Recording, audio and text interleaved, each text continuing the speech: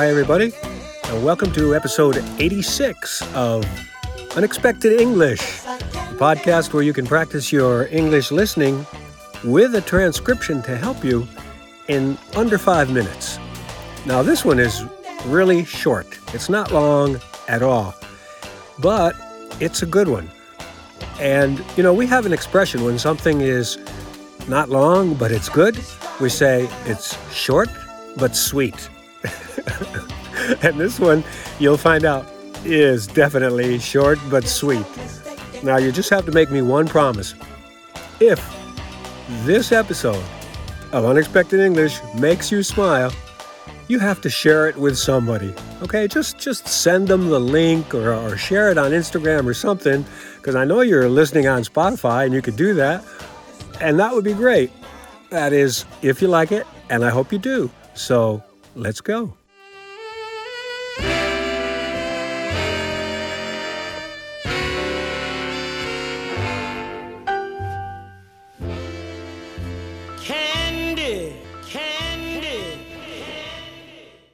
So I was walking down the street and I spotted an interesting sign that said, "The Candy Pushers."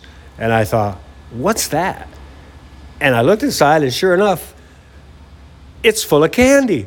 So I thought I would go inside and speak to the owner. Yeah, I'm the owner. My name is Shannon.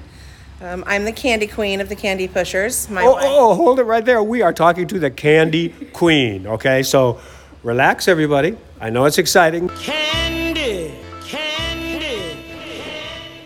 Yeah, I'm the candy queen of the Candy Pushers. My wife and I own the business, and she's the fudge master.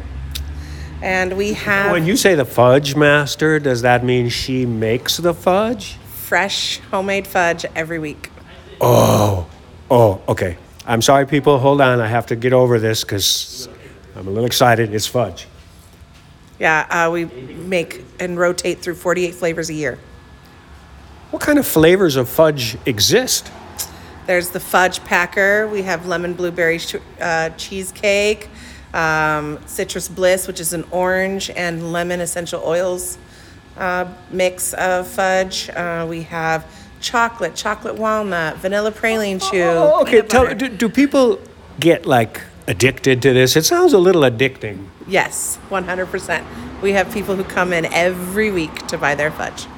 Because the chocolate does something to you, right? Well, it makes you happy and puts a smile on your face. Oh, there you go. So, okay, people, next time you're on University Avenue? University in Richmond, stop by the Candy Push. If you don't like fudge, there's a whole wall full of other kinds of candies too. We have between 12 and 1,300 other bin and packaged candies. It's like candy. Yes, so dandy. Can you feel it too? 12 and 1,300, that is 1,200 different kinds of candies. It's true.